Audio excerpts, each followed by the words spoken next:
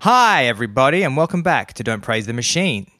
I am one of your hosts, name of Alexander Holland, and I'm here sat across the planet through bits and bytes with my number one digital down low dirty boy, John Maloney. Hi, everyone. And we want to say it's episode number 62. 62. Don't say you've gone. Say you've tuned in for the podcast. And you'll tune in again later on. Hey, 62. Thanks. That was a special version of that song we had written in by John Williamson. He changed a couple of lines for us because he's a fan of the Cars. And he wanted to do a special version. Can I just say the affection is not reciprocated, at least from me, I'm afraid. Sorry, John. I don't like you. I don't like your music. My John wants to make it clear that any of my musical taste, John always has to just jump in and say, look, I need everybody to know that I do not share. I'm not part of this. I do not share Al's interest in these various artists. I do not like Coldplay. I do not like John Williamson. I need that to be understood. I was going to say, we always do a fun energy exercise. Sometimes we do them off mic. We do special breathing exercises. We do cold plunges. Energy. Yeah, really getting the sternum, getting the vocals activated. That's right. We do vocal exercises. L'amor mi m'amor. So after all of that this morning, John, nighttime you, what would you say your energy levels are at on a scale from 1 to 2? 1 to 2. 2 being energetic, 1 being deceased. Well, just whatever you want, that's up for interpretation. Okay, yeah. I'm going to say a 1.5. I'm right in the sweet spot. Say that. It was deliberately set up so you couldn't choose halves. You chose the point. You chose 0.5. I'm always just trying to find that glitch in the matrix. Do you have anything special that you want to say to everybody? Yeah, look, out there? I'd like to give a little shout out to a couple of beloved friends and fans of the show, some of whom reached out to us during the week. In particular, Phil, who responded warmly to our discussion of abrupt film endings. And just a recap for those who haven't listened yet, I urge you to listen. But it was an examination of movies that had abrupt endings and movies that missed opportunities to have abrupt endings that would have been good. And Phil pointed to a movie called Executive Decision, starring none other than Steven Seagal, where Steven's death occurs in the first few minutes of the film. Wow. Which is quite interesting and deliberately misdirecting, because he appears alongside Kurt Russell on all of the kind of promotional material for the film. So you're naturally led to believe it's going to be a kind of two-hander, and they're both going to feature prominently. And it involves special forces agents who board a plane in midair, but one of them is immediately killed within minutes of the start of the film, and then it just proceeds without him. So it just gives this real air of unpredictability and tension to the film, breaking new ground like so many of Steven's films. I looked at the poster for that, and I saw that Halle Berry is in the film as well. She is indeed. And I just thought, what a different time that was, where Steven Seagal and Halle Berry would be on the same bill. It's true. Yeah. You're not going to get a Steven Seagal, Halle Berry film in 2022. You're definitely not, actually, no.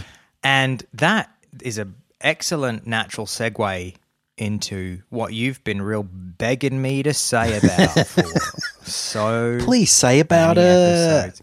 Maybe I'll put in the little sort of, I call it the junior bumper sting, which is a tiny piece of the original theme that comes in quite quick. If we segue into a segment quite quickly Right. after the intro, then I just throw in one of these. Little stabby. A little stabby, and that just says, hey, everybody, don't worry, you don't have to listen to us talking without any break. There's just a few seconds of break to let you know we're moving on to the next bit. Don't worry, guys. We're managing. It's all carefully curated. It's not going to be any more talk about 62. We're not going to talk about the periodic table and what the number 62 stands for. We're past all that. But when I was saying that the talk about Steven Seagal made a good segue, that's because the entire episode today is about Steven Seagal. So it's a perfect segue. Really ideal. And the film executive decision. So thank you, Phil. Thanks, Phil. That's a very convenient segue into the entire episode about executive decision and Steven Seagal. No, I'd been saying to you, so this is why I got this idea, is because I live in Berlin next to a couple of abandoned video stores. So there's quite a few around Berlin still of the old video store buildings that have been out of business for years, but they haven't been repopulated with a new business or knocked down or renovated or anything. So I go past a lot of ghostly old video stores. And how can you tell that is it the shape, or do they still have video store get up on them? Some of them still say so. I think it was either a franchise or a company called Video World. It was big, at least in Berlin at some point. So you'll see sometimes the actual Video World signage is still up, the big letters on top of the building. And to be honest, a couple of them I know is because I saw them as functioning video stores when I lived here. Wow, so that recent. 2013, 14, I definitely went to a Video World on Hermannstrasse. And also, I think a lot of the Video Worlds bought these life-size Spider-Men that they then stuck on the side of the video store wall. So you would often you'd see an empty building with maybe a curvature glass frontage and a Spider-Man just hanging above. Wow. And it just made me think, the thing that after having watched a few documentaries over the years, things like the rise and fall of Blockbuster Video, the thing that really strikes me is how ubiquitous video stores were for our lifetime, and how it seemed like a thing that was always there, and would always be there. And of course, it turns out that they basically exploded in popularity right around the time you and I were born, which is 1982, the early 80s. So we just grew up thinking, man, the video store part of life. is as much a part of my life as oxygen. Exactly. Gravity and a blue sky and a video store. That's how the universe works. That's right. They are the constants. You just thought the video stores will be gone the day the sun burns itself out. But until that day, I'm going to hold on to my laminated plastic cards, make sure I get my tapes back so I don't pay my late fees. Make sure you rewind them. But the weird thing is, as massive as they were and as ubiquitous as they felt, they were really only around for 30 years. It was a tight 30 for the video rental world. It's funny, isn't it? What can you think about what I'm saying? I'm going to get better at this. That handover. They'll never give me my own. What can you think? What do you think about what I'm saying?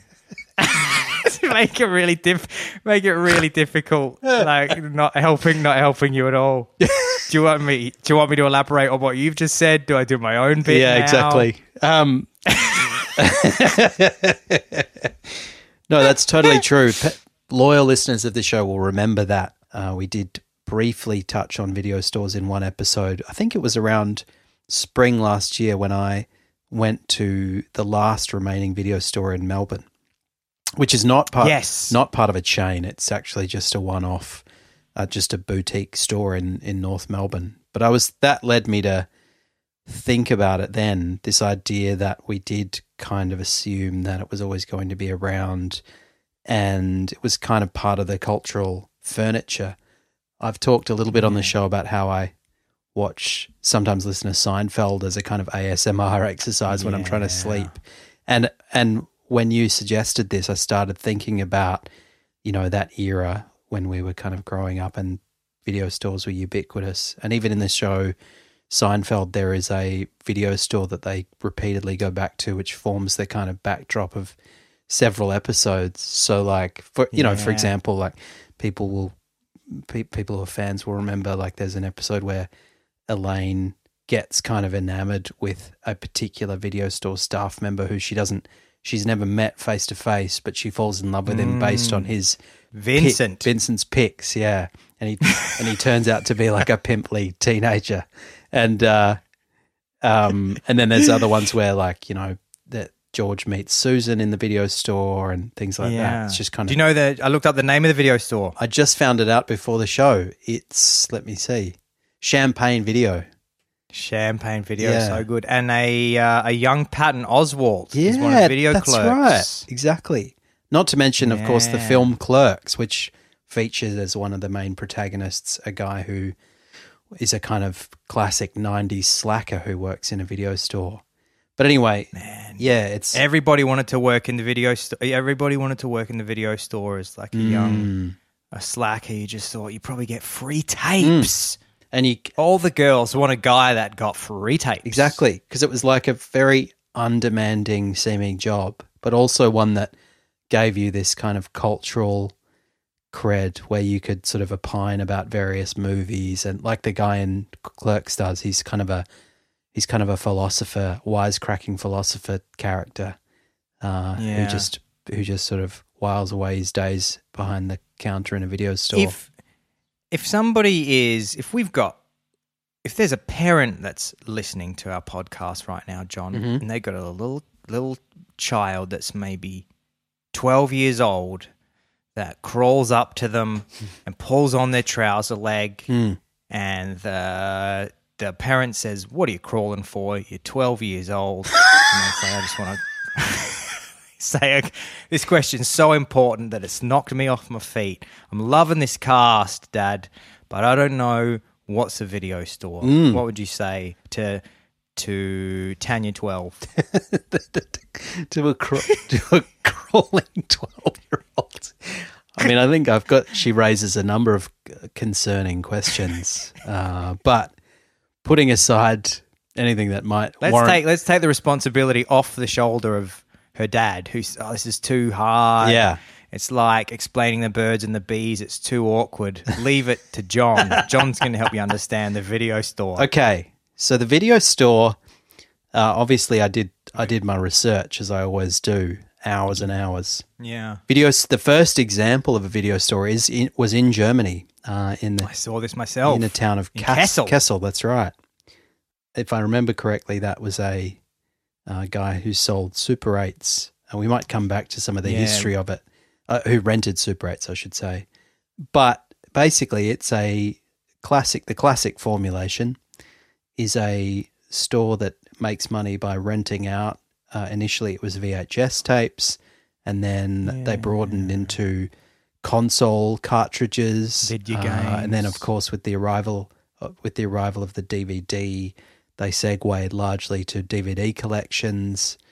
And I think some of them probably sold those films for permanent ownership, but primarily they were renting them. And so you go in and you'd get, like a kind of library setup where you'd get benches stacked with different genres of films. You'd have your action, you'd have your horror, you'd have your sci-fi. New release. Exactly. At the new release for whatever's just come out. Yeah, exactly. And then often the new release would be high turnover, so you'd only be able to rent it for like a night or 2 nights, whereas you get your kind of more That's sort of right, your weeklies. Your overnight. Yeah. You're reminding me of things, John. That's right. And weeklies have been out for ages. You get a bunch of 80s For me, it'd be like, oh, you can have Ghostbusters for a week. Exactly. You can only have Jurassic Park For a night. for a couple of nights. For one precious evening. And then one precious evening with Wayne Knight. Wayne Knight. Oh, you mean Jurassic Park? Well, it's all the cast of the latest. We won't spoil this episode by talking about the travesty of the Jurassic Park saga, but a lot of the original cast has reprised their roles for the latest one. Jeff Goldblum, Sam Neill, Laura Dern, I think. That's Laura Dern, yeah. Anyway. Raptor. The Velociraptor. Raptor's agent got in touch. They got Raptor back in. So you'd go in, you'd have your different genres, and if, like me, you were a dirty teen, there might be a arcade machine in the corner, and you'd have a little bit of a crack on that as well. You might play some Street Fighter. You'd wait for your parents to leave, and you'd have a little bit of a skulk down the adult films aisle, see what was going on there. Yeah, because of course this was pre-internet, so you had to be more public with your pornography consumption. You didn't have the luxury of putting the duvet over your head with your laptop. And you had to go into an aisle. Yeah, and I mean, but thankfully, I'm not sure what you're about to say. I think this might be specific to you. You had to publicly do your business in a video store because there was no internet. You had to go into the video store in a very long coat. You had to put fake hands in the sleeves. Oh dear. Yeah, and they were quite unique environments, and it's that thing where you kind of think, well, we both would have had local ones as a lot of people would. The last time you go to it, you sort of don't think, well, this is the last time I'm going to be in here. It's just not. It's just kind of went from being this very normal thing to suddenly being endangered. And in fact, we're in the kind of last gasp of that now. Like I was, again, looking at a little bit of the history, and one of the major chains in Australia, which was also my local one, was a place called Video Easy, which has a pretty typical story in that it was, very, very big, had kind of probably hundreds or thousands of stores in Australia at a given time, but now has nothing. And it was only in 2021, so post-pandemic, that it keeled over altogether. 2021. Well, nobody was getting tapes, but what was happening was they went the way of probably a number of those stores and went into like kiosks, which just raises the further question, who was renting DVDs from a kiosk? But they were basically like DVD vending machines that you would somehow rent DVDs from, I think in shopping centres and things like that. Okay. And they mustn't have been doing very well, and presumably COVID did them in altogether. But initially they tried to do, to kind of compete with the sort of internet mail-ordered DVD rentals, which was how Netflix started. Which Netflix popularized almost 25 years ago. Isn't that crazy? 1997, Netflix started doing that. So that's when they started somewhat interrupting the market. Mm-hmm. Well, I mean, they certainly interrupted the market of physical video distribution. They got, because it was obviously a physical product, they were mailing out DVDs because DVDs were much more compact than VHS cassettes, so it was much easier to get them. Famously, the guy, I think it was Reed Hastings, was certainly one of the founders. Okay. And he had the idea, and then he mailed himself a DVD in, I think, the standard envelope that you could send a letter in. Yeah. And it got through, and then he just was like, oh my God, we've mailed this in the same package that a letter comes in. So one assumes that the postage was going to be fairly similar cost. Maybe that ended up being slightly more expensive. But yeah, and then Netflix started off by mailing out DVDs, which then was a threat to the video stores. Yeah. And then eventually Netflix went to a subscription model where you could you paid a monthly fee, and you could have as many DVDs mailed to your house as you wanted. Ah. And then and they came with a return envelope, and then there was a Dropbox or something, Mm-hmm. and then so the convenience, that's really what started pre-streaming. That's what started to do in the video stores was Netflix just changing the whole model. No late fees, that was the big thing. No late fees with Netflix. Yeah, the late fees could be quite punishing.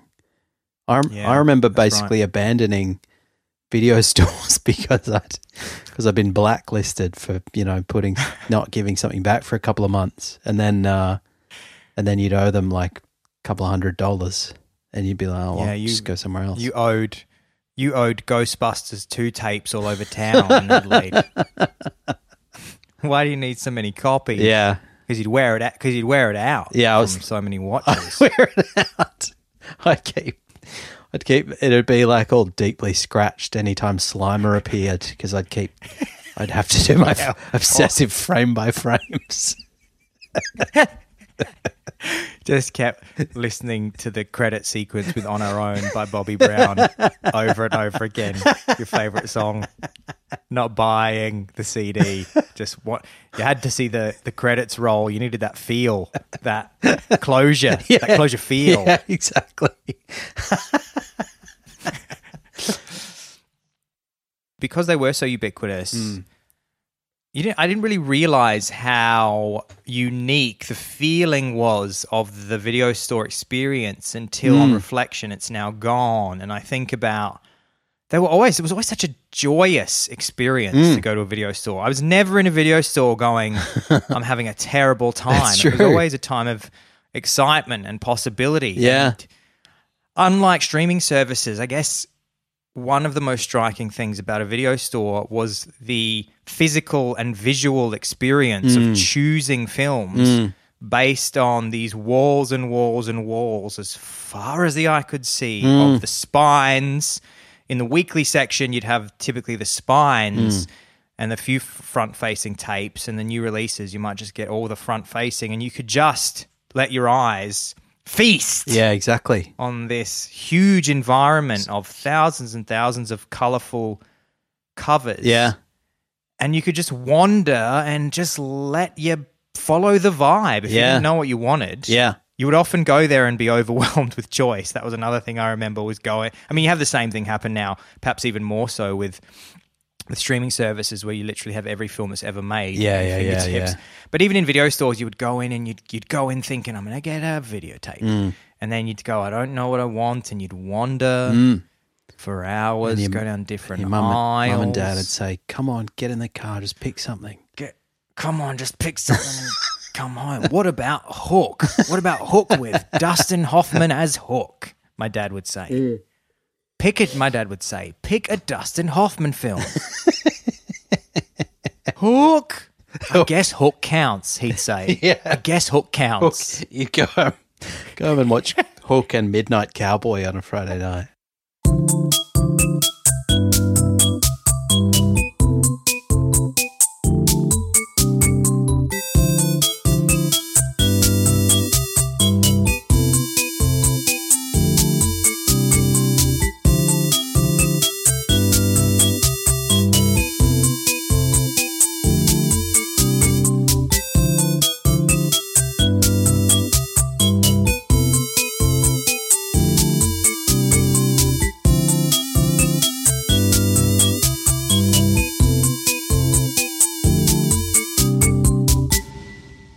That whole experience of browsing in a physical environment, I think, is something that particularly interests me because, it seemed pretty straightforward and unremarkable at the time, but it's kind of been lost. But I remember about 10 years ago, I wrote this little article about how, you used to be able to go into these places and you would get a kind of wall of choices that was curated by somebody else.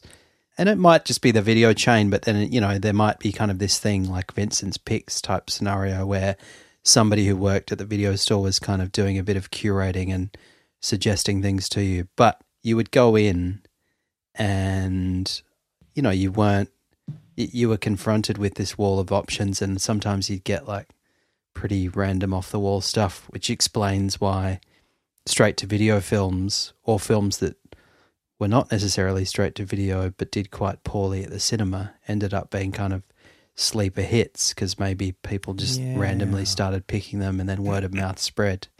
But then, there's not really yet, I mean, certainly before streaming, there was no experience that really replicated that. And even now, I feel like, the sort of algorithm that drives what you're exposed to when you log on to Netflix or various streaming services means that the experience is quite different from that of like physically browsing through a shelf.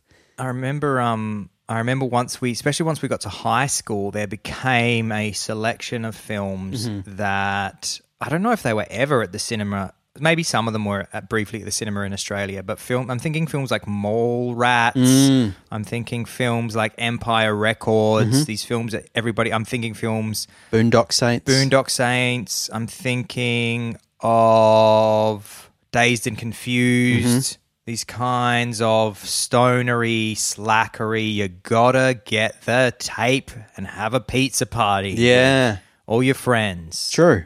Yeah. They were like video classics, weren't they? And it became a kind of thing where a decent video store might represent its cred by having that kind of selection. And as well, there's the kind of classic sort of, it's a bit like going into a cinema, but it was, there'd be like lots of sometimes vintage movie posters up. There'd often be like the cardboard cutouts, things like that. Marilyn Monroe. Yeah. She's going to be everywhere. Exactly. Saw an article. I looked up 10 things that we miss from video stores, and some guy had just written so many movie covers of that era were looking through girls' legs. Like the covers of the tapes were always, it would be kind of a sexy girl's legs in the forefront, and then there'd be kind of nerdy looking guys or whatever. The camera would be behind her looking through the legs. Yeah, that's true. I mean, actually, the video era goes hand in hand with that particular style, which I'm sure somebody out there will know. I'm sure there's a handful of artists that painted all of those beautiful movie posters of that era, things like those kind of National Lampoony. Yeah, that's what I always think of. Yeah, because they're like hand drawn depictions of all the characters in some slightly caricatured style. Yeah, very slightly caricatured, but also very well done. So it was obvious who was who. Yeah, that's Saturated true. Colors. It's a bit similar because they were physical objects that had to sort of draw your eye. Yeah. It's a bit similar to the way people talk about nostalgically about what's lost when you got rid of vinyl and you got rid of all the sort of elaborate art that accompanied a vinyl release. There was a kind of degraded form of that with DVDs and videos. And now, I don't know, I guess you have the cover forming a kind of digital square on your Netflix. Yeah. But then you have page. I'm pretty sure there's renditions of Stranger Things posters and Stranger Things images where because Stranger Things is a total nostalgic throwback to that era where the artwork, they've got somebody to draw it in the same style. So it looks like that those makes sense. covers. And I've seen a few films that have done that have gone, let's get that kind of 80s hand-drawn look. Yeah. When was the last time, do you reckon, if you would estimate it, that you rented or bought a DVD or video? I think the last time, shout out to my friend Nico, who's a listener to the cast, I think the last time I was in a video store was in Video World on Hermannstrasse, right by Bodenstrasse U-Bahn station, and I was with Nico at his place, and he had a PlayStation, and he said, let's pop down to the video store. I want to rent a new game that's just come out. And this would have been in 2013, I want to say. And even then, I remember being in there going, I cannot believe this still, This is still going. exists. Yeah. And I was looking at the people in there just going, didn't you guys get the memo? What are you doing in here? Nobody needs to be here anymore. Yeah, exactly. It's just $10 a month. What are you, crazy? Get a Netflix subscription. Yeah. But there are, I mean, obviously there's still a market for people. Like, it amazes me when I go to JB Hi-Fi, which is an Australian chain, and there'll be equivalents elsewhere, but that there are still markets for people buying DVDs. You know, it's kind of like DVDs and CDs. Yeah, my friend Sam, shout out to Sam. Sam still buys CDs because she enjoys owning the physical product, and she's hyper into music and bands, and she likes going and having a physical representation of the album. Yeah, I can see that. She's got a big, beautiful CD collection. Do you have, I thought we could do shout outs to some classic Adelaide video stores. Okay. Yeah. I'm going to start off with I'm going to give a big shout out to all the Prospect crew. I'm talking about Metro Video on Prospect Road next to the gas station. That was out. I can see the logo in my head, the M for Metro with the classic 80s looking bacteria print on the M. And the guy that owned it was very odd. And I remember that he gave me and my friend Claire a hard time once because I never had my own card. I just had Mum's card, and then he was like, didn't want to let me rent movies once, even though I'd been going there for 20 years. He said, "I know that you're not Marie," and I was like, "Yeah, I know that too, bro. Can I please just have Independence Day because it's got Will Smith, and he's going to make sure that no aliens take over this world." And he said, "Fair point. Take the tape," he said. I commend it to you. And if you wanna cross over to May North Road, and you want to start heading up, and you want to go, keep going up there, and you want to cross over Regency Road, well, I commend you on your decision because you're about to come right up on the left-hand side to the world-famous Atlantic Video, which was enormous. It had everything you could possibly want, all the games, all the films, the snacks. It was huge. And people used to come from miles around because of the selection at Atlantic Video. I think they had a couple of branches, but the one we always went to was up May North Road. You had a special video rental store that had a special place in your heart, John. Yeah, I'm gonna take you through a couple. Ooh, a couple of dozen. There's one that my local one when I was growing up was a Video Easy, I believe, on Portrush Road, and I used to go down there, and it might have been in the video store itself. I think it was. And if it wasn't, it was in the shop next door, whatever that was. It was a Mortal Kombat 2 arcade machine. Played some Mortal Kombat 2, and it was just like, you know, everything in that little... It was a little kind of nook sort of collection of shops, a little, you know, like there might have been sort of 10 parking spaces, and there was a fish and chip shop, and there was a video fish store. And chips in a video. Kids these days, pizza you'll never place. know. No, that's right. You can't TikTok that. You can't TikTok that. Exactly. We sound very old, but it was like the concentrated essence of Friday night was just like video store, get some pizza grease on your fingers and go and play Mortal Kombat on the arcade. Man, next week we'll have to explain to the kids what fish and chips was.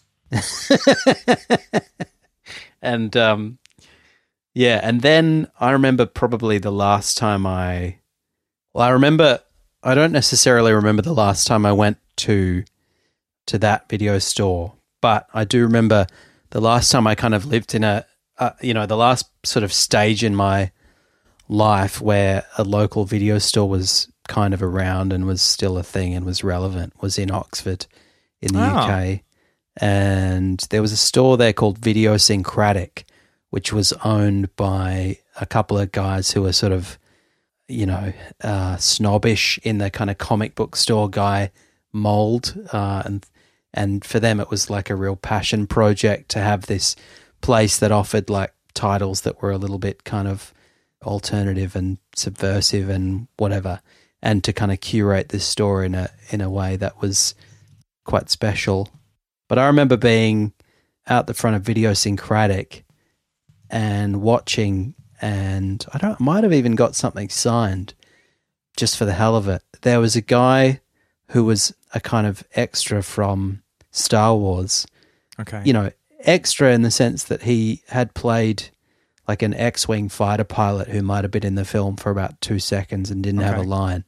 But he was from Oxfordshire, I think, and he was an old guy who just had come to the store because, you know, the kind of video store film aficionado nerds were there, like going, oh, wow, it's this guy from Empire Strikes Back, and he was doing a little book signing out the front. And also at that time I had I rented a house that came with furniture, and one of the pieces of furniture was a TV in my bedroom that had a VHS slot built into the TV. I remember those, of course. The combo. Yeah. So I think basically just for what was then already a kind of nostalgic experience, I went to the charity shop a couple of times, bought a couple of DVDs, and I remember watching, for example, the film Stand By Me on VHS on this TV in my bedroom, which would have been probably the last time I've watched anything on VHS, I presume. And I like to think that when archaeologists look back on civilization in 10,000 years, there'll be a layer which is some kind of, they'll give a name to it, like, you know, video light or something, which is like a calcified VHS tapes. There'll be a little layer of that. Then there'll be a layer of DVDs. Can I do another shout out to a famous Adelaide video store? This one goes out to my friend Tom from Gwyn Roberts, king of Slip of the Tongue. You'd always catch that Tom Roberts at Alpha Video on McGill Road, which maybe you're familiar with, John, because you were kind of around that area. But that was a big boy too. Even had laser discs, I remember, which I very rarely saw. They would even let you have a laser disc, which was a later digital technology, which never made it. It was too cumbersome, and DVDs became the disc of choice for you to watch your favorite movies on. Well, it's for me, thinking about the rise and fall of video stores made me think about the kind of rise and fall of the straight to video movie industry. Yeah. And the fact that there might be some lesser known films that came out of that industry that, you know, maybe didn't, and even some like pretty good stuff that might have just been a bit obscure that didn't make it onto any of the streaming services, didn't make it onto YouTube, and is just gone, which is kind of a strange thought. It's the same with music. You know, there's always going to be a few things that just whatever, they weren't really with a distributor. If you're not with a distributor and nobody's that interested, then your stuff's not getting digitized. Exactly. So then it just, I guess there's small collections where people kind of keep it in analog form. But I remember my friend Rob, shout out to Rob, telling a story about how his wife Jess wanted to watch a film, or I think it's a film, or maybe it's a series that was on BBC called I, Claudius, which was quite famous at the time. It's like considered a bit of a classic, and it's like a 70s BBC television adaptation of a novel by Robert Graves about the Roman era, and he had to buy a DVD player and buy the box set in order for that to happen, because it just wasn't anywhere. Which is kind of a foreign idea that something might be like. It seems quite fragile for something to only exist now in a non-digital form. You know, it could just like, and then there's like, then you kind of get into like, apparently there are episodes of things like Doctor Who, which were just filmed and then never really preserved, and they're just gone. Well, there was no video until the 1950s. So anything that was being televised up until the mid 50s it was shown once and then gone because they had no way of recording it. Crazy. So if you're watching a television show in 1950, that's gone. That doesn't exist anywhere. It's amazing, isn't it? It was it was the ephemeral content of the day. It was the Snapchat of the day. You just had to see it and it was gone. Yeah. It was like a Instagram stories of 1950 was television. yeah. It's like a radio show, you know, that Yeah. isn't on digital radio. It's just like it gets broadcast and then that's it. You've just reminded me of another thing we haven't spoken about the video store, which we'll probably throw in, especially for you, because you of the two of us, you're the most dirty pervert. Remember going up to the counter and trying to rent a tape with a rating and you were a little bit too young for, and the nerves that would course through. Not so much for me because I was a good Catholic boy, but you were into I was always trying to get into sick things and things that were not for you. You were actively trying to warp your own boy brain when you were young. You would doing my best. take. Thank God I didn't have the internet, or I would have been a real sick puppy. You would have taken an armful of R-rated and MA 15 plus tapes up to the counter, and you would have glued a bunch of cat's hair to your face to make it look like you had. Yeah. Unfortunately, I was even shorter then than I am now, so there wasn't much hope of succeeding. You have your little fake cat's hair beard, and you'd be smoking cigarettes and drinking Scotch whiskey to make yourself look older, and you'd say, just give me, I would like to rent all of these European art house films, please, Video Keeper. It's art. It's art. This is. That was always give me nerves because I would try and get tapes when I was That was nerve-wracking. And you would see at the beginning of the videos, there was a number of things that one would commonly see. One was an explanation for parental use, I imagine, or for parental informing of the various classifications of the film and television industry. Right, yeah. Or the film and television censor. In Australia, they had a kind of family watching movies, and you'd start with G, and it was like the whole family is relaxed and cool about this. Yeah. Then you go to PG, parental guidance, and maybe there'd be a depiction of a kid who might be 10 or 11, looking a bit concerned, and the parent just going, "It's fine, it's just fake blood," or whatever. Then you get to M, and maybe like the youngest kid would disappear, and the teenage kid would stick around. Then you get to MA, and the parents would just be watching it, and maybe like their adult child. And then you get to R, and it was just basically like the dad jerking off, I think, when he's by himself.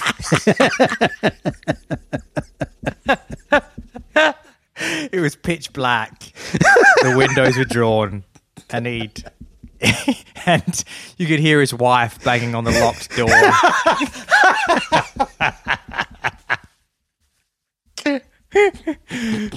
The game's almost over, honey. Just one more second. I really need him to get another touchdown. Let me in. I know. There's no game on. That doesn't sound like football to me.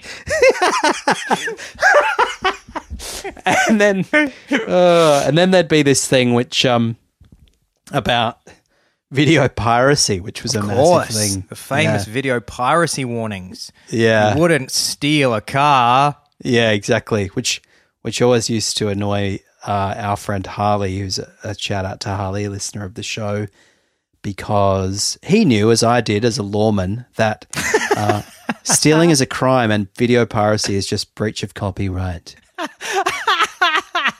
It's not. There's an intellectual property infringement at worst, but it's not about the commission of a criminal offense. There's been some great memes around those video piracy warnings. Like there was just I saw a great one where there was a sort of USB outlet on a building, and somebody just taken a photograph of the USB sort of in the building, and it just said, "You wouldn't steal a house," with that same, like somebody was downloading the entire house into the USB stick, and it had the same kind of, it's a very distinct lettering, that kind of, "You wouldn't steal this," video piracy lettering. And all the lawyers would just shout, "But it's not theft." I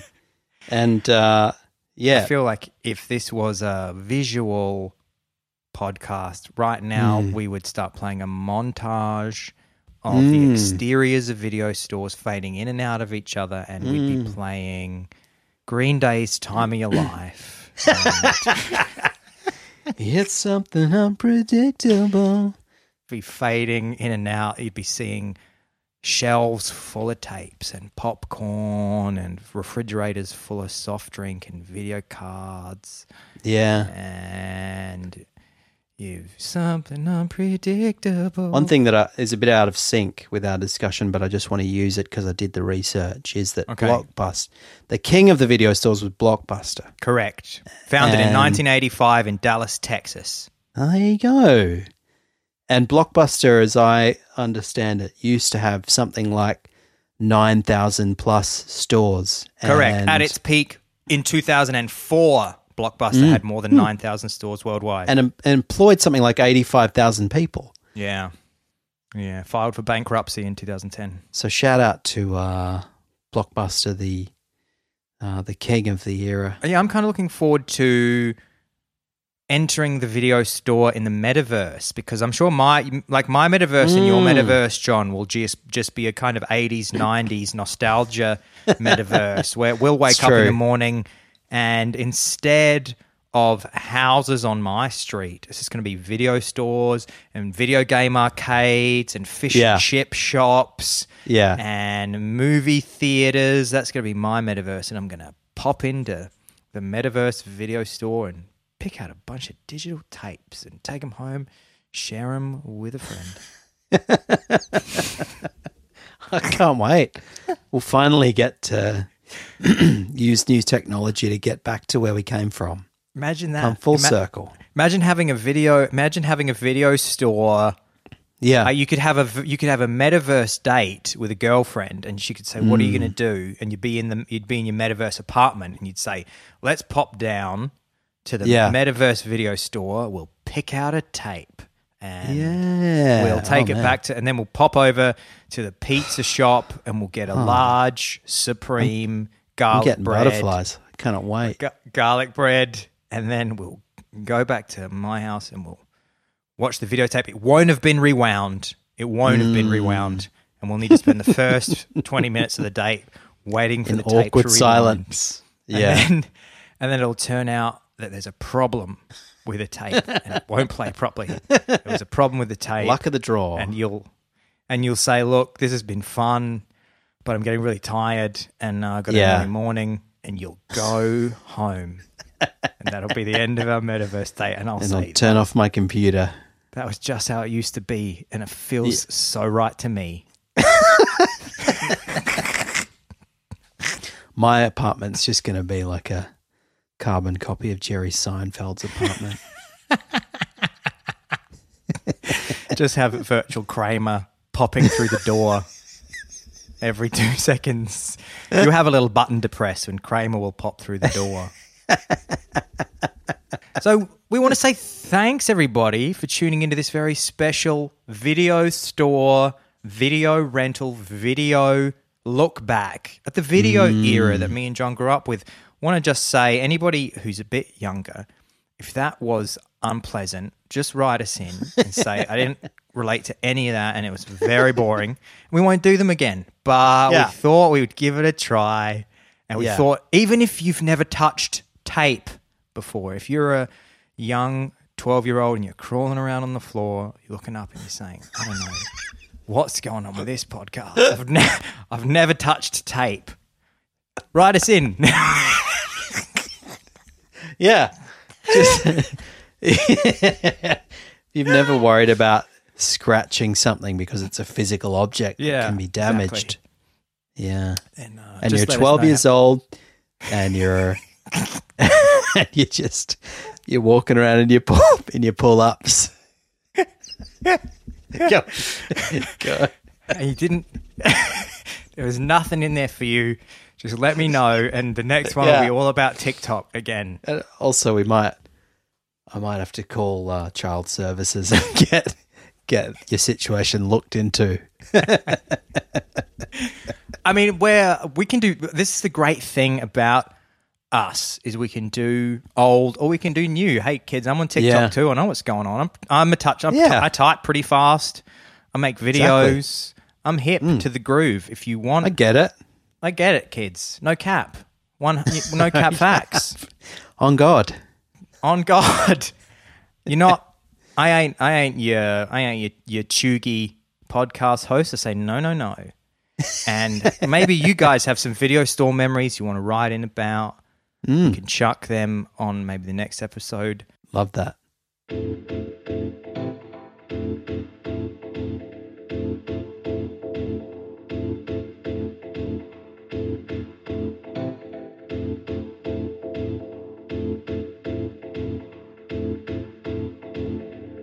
Thanks everybody so much for tuning into episode number 62 of Don't Praise the Machine. That was the video store special, and we really think that you enjoyed it because we really enjoyed giving it to you as well. Remember the tapes, remember the large pizzas, Supreme, Coke, garlic bread. Fun for the whole family. Said it last week, saying again this week. Don't Praise the Machine. It's the podcast that's fun for the whole family. I've been sat digitally, as I am every single week, to my number one pod pilot, Pepper Prancer, Shakalaka.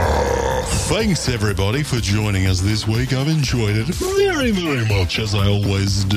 And thank you to my co-host, Alexander Holland. Next week we're going to bring you episode number 63. We're talking You, Me and Dupree, the Owen Wilson classic. Beautiful.